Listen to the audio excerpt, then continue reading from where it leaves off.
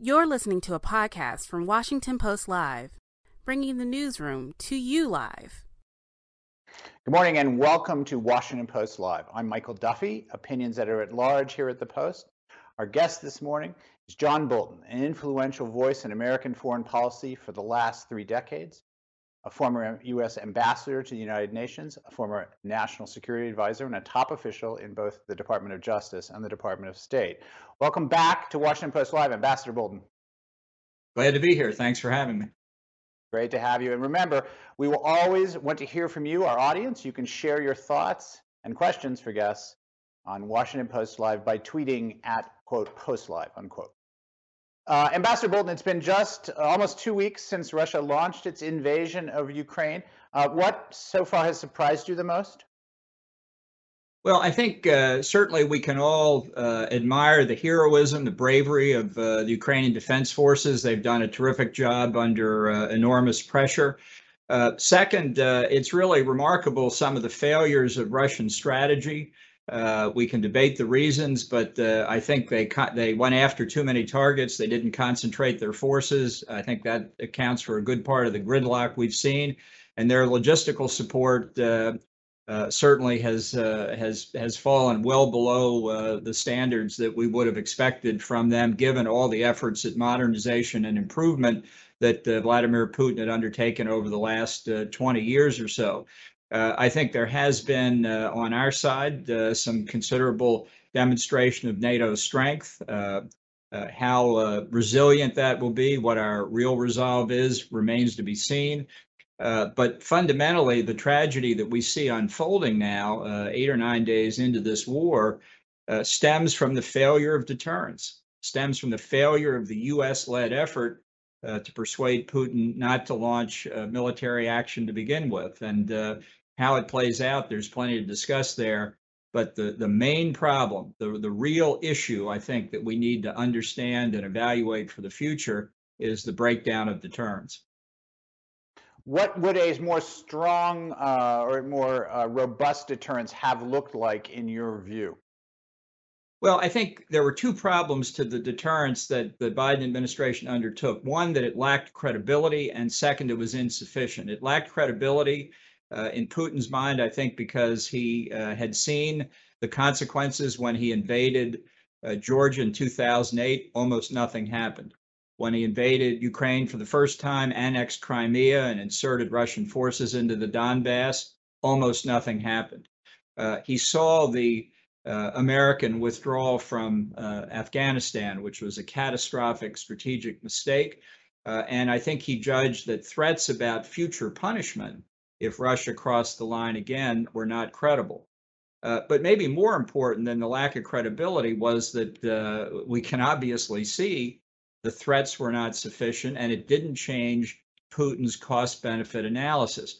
I said at the time, others did as well, that you had to begin imposing costs on Putin before he went in. And here I would highlight a phrase that the administration was very proud of. They used it over and over again. They patted themselves on the back for it. They said, if there's a further invasion, note the word, further invasion, then bad things will happen.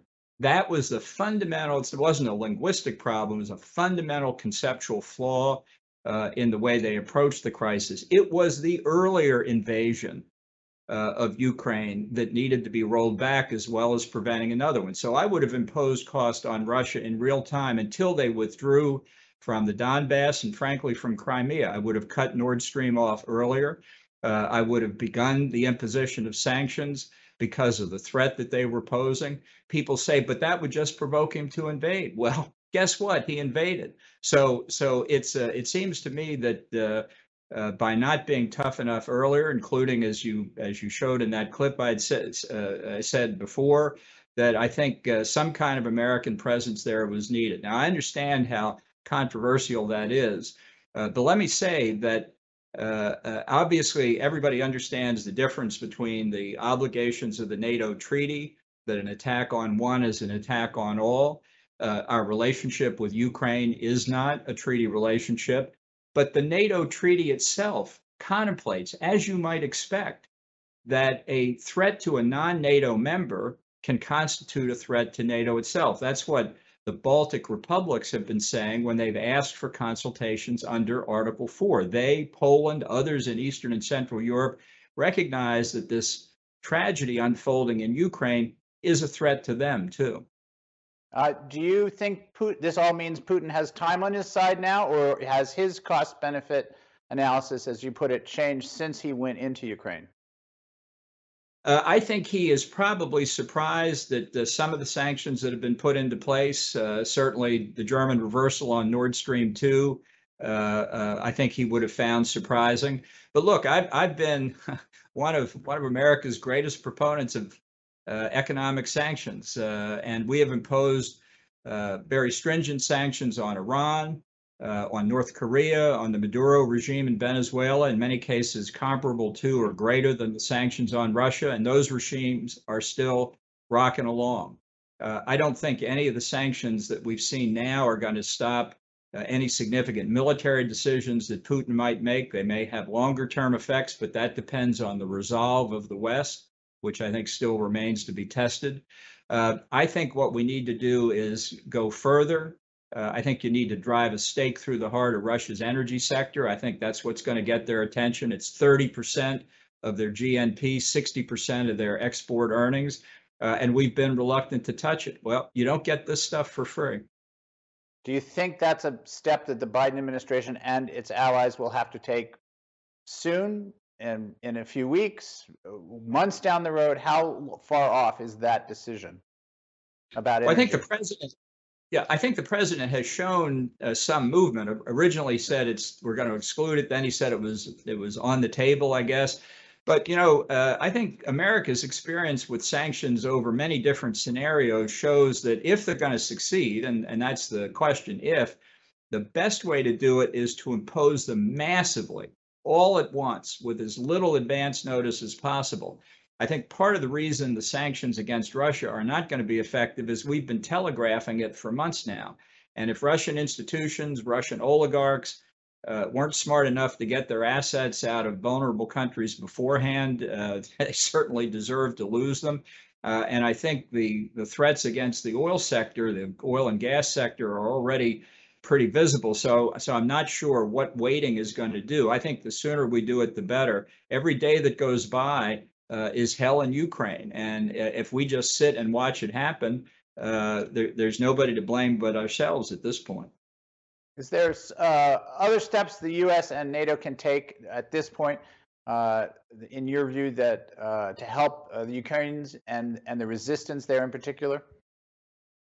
Well, I think certainly we can give them more weapons. President Zelensky's pleading for airplanes. I think if we gave them more drones, more capacity to go after things like that huge Russian convoy outside of Kiev, which is the very definition of a sitting duck, perhaps that would help.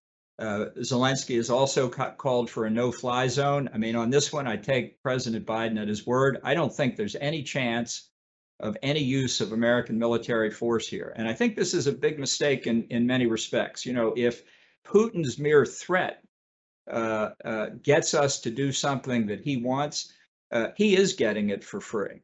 It's a serious matter. It requires careful consideration. But but you're saying there's no difference between some use of force and all-out nuclear warfare is just wrong. One possible. Possible thing to do would be to say, one possible thing to do would be to have a no-fly zone simply over Western Ukraine. No Russian troops are present. We can draw a line in the sky and say, we're here to help stabilize the Ukrainian population. The UN High Commissioner for Refugees estimates this morning something like 1.3 million refugees already across Ukraine's borders, perhaps another million displaced persons inside Ukraine. This is a huge humanitarian tragedy unfolding right in front of us. If we could provide security in the West, that might help mitigate this human tragedy. Otherwise, we are going to be spectators. And I think we've all got to ask ourselves from a strategic point of view, what the implications are, not just in Moscow, but in Beijing and other adversary capitals as we watch Ukraine potentially being ground into the dust. This morning, NATO I guess, rejected a proposal to institute a no-fly zone over Ukraine, and I'm taking, obviously, from what you're saying, that you think that was a mistake. Yes, but I think this mistake goes back well before Russia crossing the border. I mean, your questions are perfectly fair, but many are in the nature of, okay, 20 moves into this chess game, what would you do now? And that's a question we all have to answer. I'm simply trying to say, I think about the past 15 moves have been wrong, and I think a more solid posture of deterrence by NATO months ago, together with other more economic related sanctions, could have had a big effect. And that's why, for future purposes, the failure of deterrence here is so important. We are not today in a position of equanimity because, well, deterrence failed and Ukraine's being invaded, but we're certainly hitting the Russians with very tough sanctions, and we're okay with that. We're not okay with that. The point was to stop the invasion before it happened, and we failed.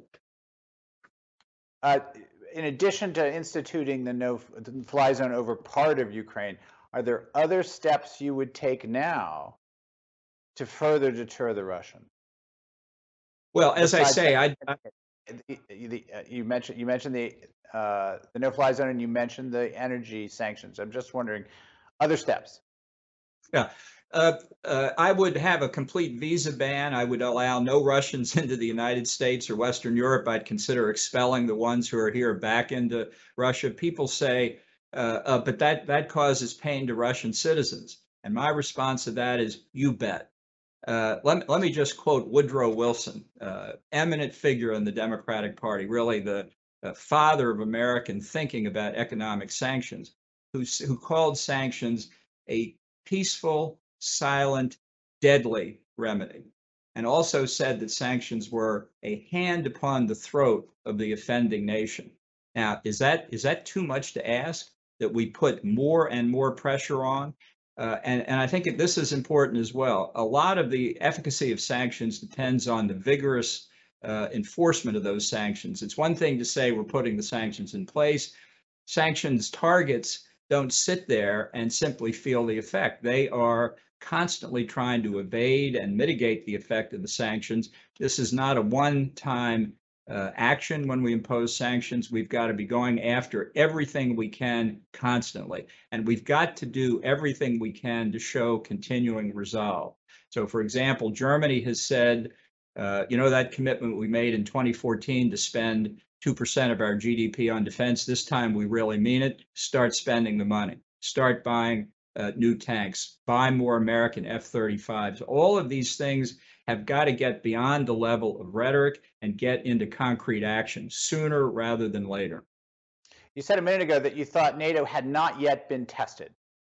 What test are you expecting first or next, or are you concerned about? Well, we have said throughout NATO's history correctly that no foreign military power has ever crossed the NATO border. But if Ukraine or some substantial part of Ukraine falls to Russia, and I really don't think they want the whole thing, but leaving that aside, let's also bear in mind that Belarus, in the course of this crisis, has drawn even closer to Russia and may now be enough in Putin's grasp that they're never going to get away. And this is what raises the alarm in Eastern and Central European NATO members. Will Putin go next? But on that point that nobody's ever crossed the NATO border in the 2011-12 period and thereafter, the Baltic republics were subject to cyber attacks by Russia. And in a sense, that is, in hybrid warfare terms, that is crossing a NATO border. They crossed our border too, by the way, in 2016 and later, in attacking our elections and taking other offensive actions in cyberspace. So this challenge, the potential for this challenge, is already out there, and I think we're behind. It's not a catastrophic failure at this point, but I think since NATO is not going to be involved in any military action with respect to Ukraine, I think people ought to be 24/7 on what our reaction is going to be if we see some kind of hybrid warfare in the aftermath of the resolution in Ukraine, whatever that turns out to be. put yourself in Vladimir Putin's shoes this morning if you can. Tell me what you think he might be thinking, and whether he thinks this is going well, and he'll just continue to make slow but steady progress, or is he having second thoughts? As you guess. Yeah, well, I've encountered him many times over the years, going back to October of 2001 when I was the State Department guy. I went along with Donald Rumsfeld to meet with him in the aftermath of 9/11. I think he's a cold-blooded, rational thinker. I reject these ideas that he's lost a screw and that things are going badly. And I note that an exile from Russia, Andrei Illarionov, who was a close advisor to Putin back in the early 2000s, says he doesn't think Putin is doing anything but his normal routine. I think Putin he's got to be disappointed in the performance of the Russian military.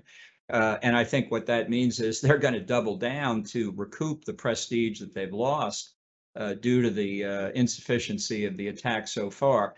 I have believed for a long time, I might as well repeat it here. If I'm wrong, I can't ignore it anyway. I don't think his ultimate objective was the conquest of the entire country. I think if he had an alternative plan, it was to go after the eastern and southern portions of Ukraine. If you look at maps of the distribution of predominantly Russian-speaking Ukrainians, culturally affinitive Ukrainians, Eastern Orthodox faith, that's largely in the eastern and southern parts of the country. And I think he wants complete control over the north coast of the Black Sea.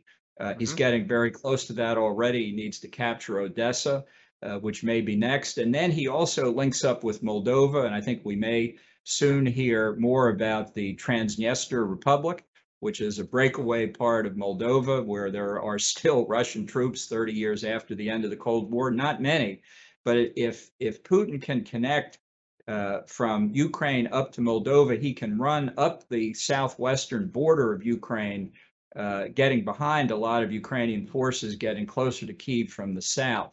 So these are the things I think that at some point Putin may declare a victory and say, I only wanted this part of Ukraine anyway, and now I've got it. He might like a puppet regime in the rest. He may not be able to get that. But here's where the test of NATO's resolve will come in. If Putin stops short of taking the whole country, will our friends in Europe, and frankly, will many Americans, say, is that all there is? Gee, that's not as bad as it could be. And we snap back to business as usual. This is what I think we should fear, because it would teach Putin and Xi Jinping all the wrong lessons. Right. That would also be a test for NATO as well. Yes, it would. I mean, that would we then see the German government still spend at the level that they had committed to? Will we see the resolve we've seen from others?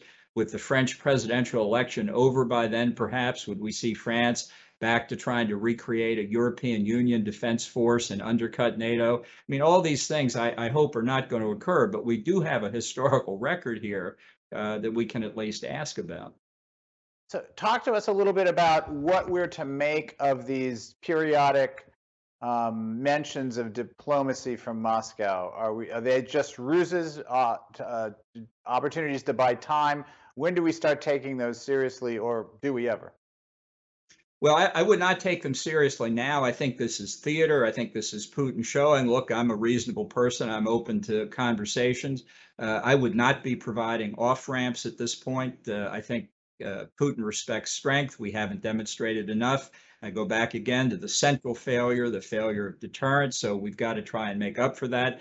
And even when you get partial agreements, as the negotiators have apparently reached for allowing convoys of civilians out of contested areas, I think that's great, obviously from a humanitarian point of view, but it also gives the Russians more leeway in grinding those cities into the ground, since there are fewer civilians that they can be accused of causing to be casualties. Talk to us a little bit also about what you think in Beijing they make of this, and what lessons they're taking, both with respect to the robust nature of the Western sanctions, but also with respect to their own plans or putative plans about Taiwan. Yeah. Well, I think Russia and China have an entente going, to use that French diplomatic word. I don't think it's a full-scale alliance, but I think China's got Russia's back here, and perhaps in terms Marriage of of purchase. convenience, maybe. Well, yeah, or more. I mean, they would love to get oil and gas from Russia through a pipeline rather than shipping it out of the Persian Gulf and vulnerable in sea lanes and the rest of it. But I think the Chinese are very carefully watching the Western reaction, and I think they're trying to put that into their computer as they analyze what they may want to do with Taiwan and the South China Sea along their long land border, Vietnam, India. There are a whole range of possibilities there. And this is where this debate we're having over sanctions, I think, is especially interesting. The bulk of the Russian interaction with the West is oil and gas. There's other trade as well, of course, but that's the bulk of it. And we're seeing so far the West's inability to take a really strong step against that sector, and not taking particularly strong steps against other sectors. I mean, with the Europeans have kicked the number 2 Russian bank out of the SWIFT system, and the number 1 and number 3 Russian banks are still in there. How hard does it figure out to get around the problem with bank number 2? And Russia's economy, and here's the main point for China, is really trivial compared to China's. And the economic interaction between the West and Russia doesn't compare to the level of interaction between the economies of the U.S. and Europe, the European Union, Great Britain, and Japan. So I am very worried that this hesitancy to bear any pain in inflicting sanctions on Russia says to the Chinese that Western resolve is not going to be not strong enough to really impose much economic pain on us if it comes to it. That would be a very bad lesson for China to learn. When you were Donald Trump's national security advisor, his administration had its own stop and start, stop and go, certainly confused handling of its relationships with Ukraine. Looking back on it, do you believe that polite. Could you have done more to help the Ukrainians prepare for this moment, or are you satisfied with how that administration handled its Ukrainian portfolio? No, I think it went very badly. It was hard to have discussions on geostrategic issues when the president's main interest was getting Rudy Giuliani in to see Zelensky so they could go find Hillary Clinton's computer server. And I think that by interjecting Ukraine into the maelstrom of American presidential politics in 2019 and 2020 made it impossible for Zelensky to establish the kind of relationship that he needed with Ukraine's potentially most important supporter. And I don't think it was a dispositive factor in the circumstances we have now, but it was certainly a net negative. And this was a policy. Donald Trump cared one thing about Ukraine, which was how does it affect his political future? And I can say that every other senior national security advisor, Mike Pompeo, Mark Esper at Defense, all of us felt that we needed to bolster Ukraine's security, and were appalled at what Trump was doing. And finally, it got resolved in the near term on the security assistance, but the significant negative consequences for Ukraine, I think, were real. One last question. And in your memoir, you wrote that President Trump wanted to leave NATO in 2018. How close did that come to reality? And we have just a minute left. Yeah, I had my heart in my throat at that NATO meeting. I didn't know what the president would do. He called me up to his seat seconds before he gave his speech, and I said, look, go right up to the line, but don't go over it. I sat back down. I had no idea what he'd do. I thought he put his foot over it, but at least he didn't withdraw then. In a second Trump term, I think he may well have withdrawn from NATO. And I think Putin was waiting for that. Ambassador Bolton, thank you for giving us so much time this morning. We're out of time. We'll have to leave it there. Thank you for coming to Washington Post Live, and have a good day. Well, thanks for having me. Thanks for listening. For more information on our upcoming programs, go to WashingtonPostLive.com.